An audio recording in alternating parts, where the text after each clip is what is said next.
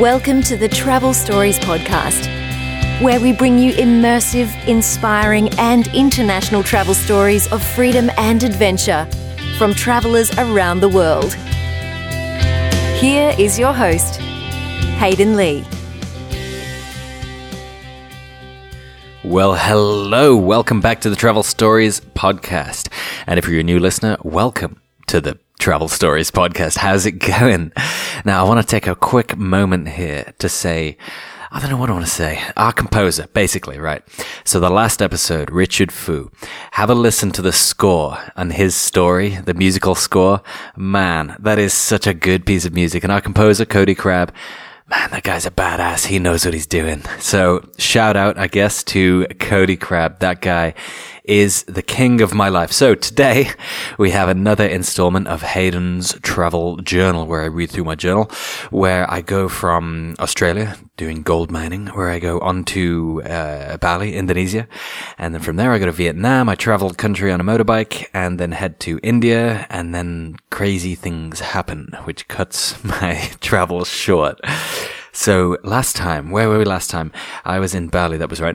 And we were, that was it. It was the one with the beach and the Czech girl. And oh man, if you haven't listened to it, go back and listen to that one, because that was one of the greatest days of my life. So check that one out. I'm really, really enjoying doing this as well. You know, reading from my journal, going back to these times, and in my mind, it just transports me there. And I can hear all the music I was listening to. I can see all the sounds, smell all the smells.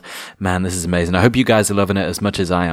I've got a few emails and whatnot from people saying how much they like listening to the journal, and man, that means a lot, because I really, really enjoy it. So I'm glad you get something out of it. So today we're in Bali again. In fact, it's my last day in Bali, and I go on to Vietnam. So let's get into it. Today was my last day in Bali. I've spent the last few days doing standard Indonesian things. I went to the big market in Denpasar and bought an obscene amount of necklaces. I really did, man. I bought like 5 necklaces, wore them all. I looked absolutely ridiculous. Saw a family fishing in the river and just scooted around everywhere. Now, scooting, that's a word, by the way. Scooting in Bali is just amazing, or anywhere in Asia, really. Like, especially when scooters are the main mode of transport. You can just go anywhere you like, and it's that freedom that you get when you buy a car for the first time, or you pass your driver's license, your driver's test, and you just realize, man, I can go anywhere. It's exactly like that. And that's why scooting, especially in like rural places like that, is so amazing, man. So I would recommend, if you go somewhere, scoot everywhere. It's awesome. Where was I?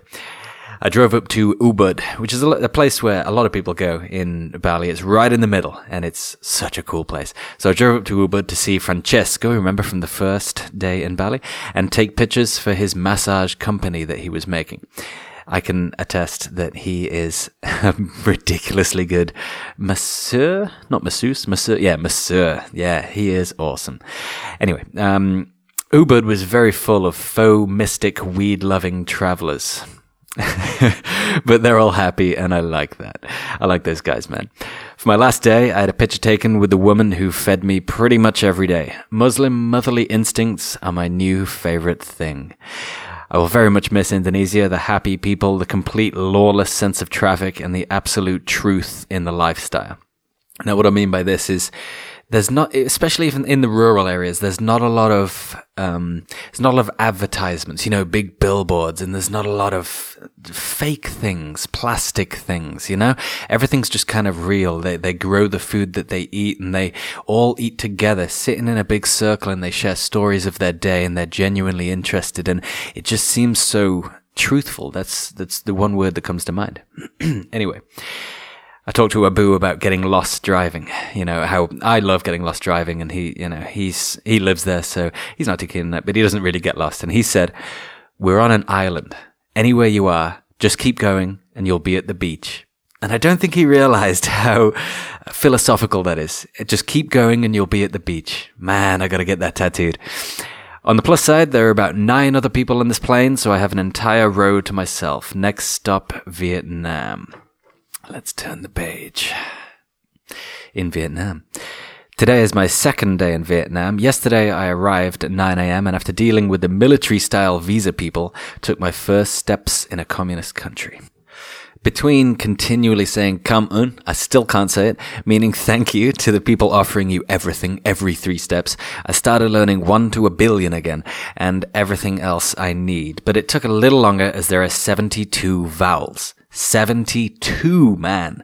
Apparently the trick is to talk in a racist imitation. And it sounds bad, but it really, really works. Especially, like, if you're learning another language, if you, say you're learning French, for example, and you start talking French, but you still sound English, American, or wherever you're from, it's not that cool. But if you do it in kind of a French kind of stereotype in a way, but not in a racist way, just in a learning the language way, man, it helps a lot. I recommend trying that. Anyway, where was I? I was walking around with the phrase, "Do you have vegetarian food?" on a little piece of paper thanks to the girl at reception of this hotel that I was passing by, who I do have to return to let her know if she is in fact the cutest girl in Ho Chi Minh. We had a bet, you see, because Vietnamese girls are impossible not to flirt with. I'm so sorry, but it's true. Anyway, I looked up from my paper and immediately saw Saigon Vegan, this restaurant. I noticed I was wearing my knockoff Macbeth vegan shirt and I headed in. Vietnamese rice dish and fresh juice later, I got to talking with Zhao, the manager. At 24, she's traveled so much and, as she put it, now have no friend and I'm sad. And I really understand that when you come back from traveling a lot, as we all know, you come back and you're so different to what you used to be. We talk about it a lot, and you've changed so much that your friends, even though they're still your friends and they always will be, it's kind of like a different level. You're on a different level. You're not up or down or anything like that. You're just on a different wavelength in a way. Some people get it, some people don't. But I completely saw where she was coming from anyway. We exchanged numbers and she's going to show me the real Saigon later in the week. So today I was walking through the districts, just taking everything in. There are so many flags here, Vietnamese flags, and I'm increasingly finding that I associate more with the values here than with the Western world. Here, respect and status increase with wisdom and knowledge, not pieces of colored paper with old people on them. And this is a thing I really noticed. In the Western world, it's money and age. Respect your elders, and with money, obviously gets respect from people for some reason. And over there, it comes from wisdom and knowledge and everything like this. It's not necessarily age. I mean, you do still respect your elders, but it's different. If you're wise and you know a lot about a certain subject or anything like that, there's a respect there that I don't think is shown that much in the Western world. I found it really, really interesting. So, where was I? Today, after hanging out with my new friend Van, who wants to perfect her English and is like the Stig's wife on a bike, I was walking around when a guy on a bike stopped me, like they all do. "Where are you from?" he said. "England," I said. "Lovely jubbly," he said. Damn, he was good. He had me already. So he reaches his hand out, the 2 missing fingers prompting several unasked questions, and he hands me a book. "If you're reading this, you've just been stopped by Captain Kim. Go with this man." That's what I read in the book.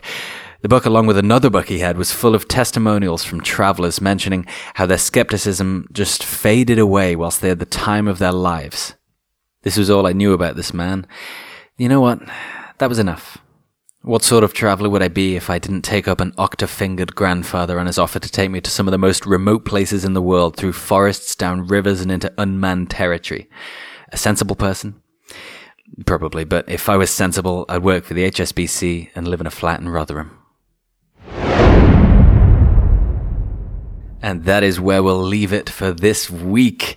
I'm so sorry. I know it's a cliffhanger. I'm like Game of Thrones over here. So next week we'll talk about what happened with the octa-fingered grandfather, as I put it. I write weirdly for some reason. And where he took me, what we did, everything like that, man. It was wild. So tune in next week for that one. That is on Thursday. And on Monday, we have another immersive, inspiring, and international travel story for you guys. It is none other than one of my greatest friends in all the world, and actually the old singer from my old band. His name is Sean, and he has the most ridiculous title for a story ever. If nothing else, you're going to love the title. And you know what? It was a great story. I've never heard him tell a story before, but man, he nailed it. You guys are going to absolutely love this one. So thank you very much for listening to this episode. I really hope you're digging the journal. I very much am. And don't forget to email me, Hayden@travelstoriespodcast.com. That's HAYDEN. Sort it out on Twitter @TravelStoriesUK. Oh yeah, I answer everything. I should have said that. You guys know this by now, eh? And if you're digging this, then leave us a rating and review on iTunes. It would be very much appreciated. It helps us to grow and just bring some more ears on the podcast, which is just awesome to have some more people involved in this. So thank you again, and I will talk to you guys on Monday. Have a good one. Take it easy. Thanks for listening to the Travel Stories podcast. Get in touch with Hayden on Twitter @TravelStoriesUK or online at travelstoriespodcast.com, where you can find all of the show notes and resources. Subscribe to the show to join us next time for another immersive, inspiring and international travel story on the Travel Stories podcast.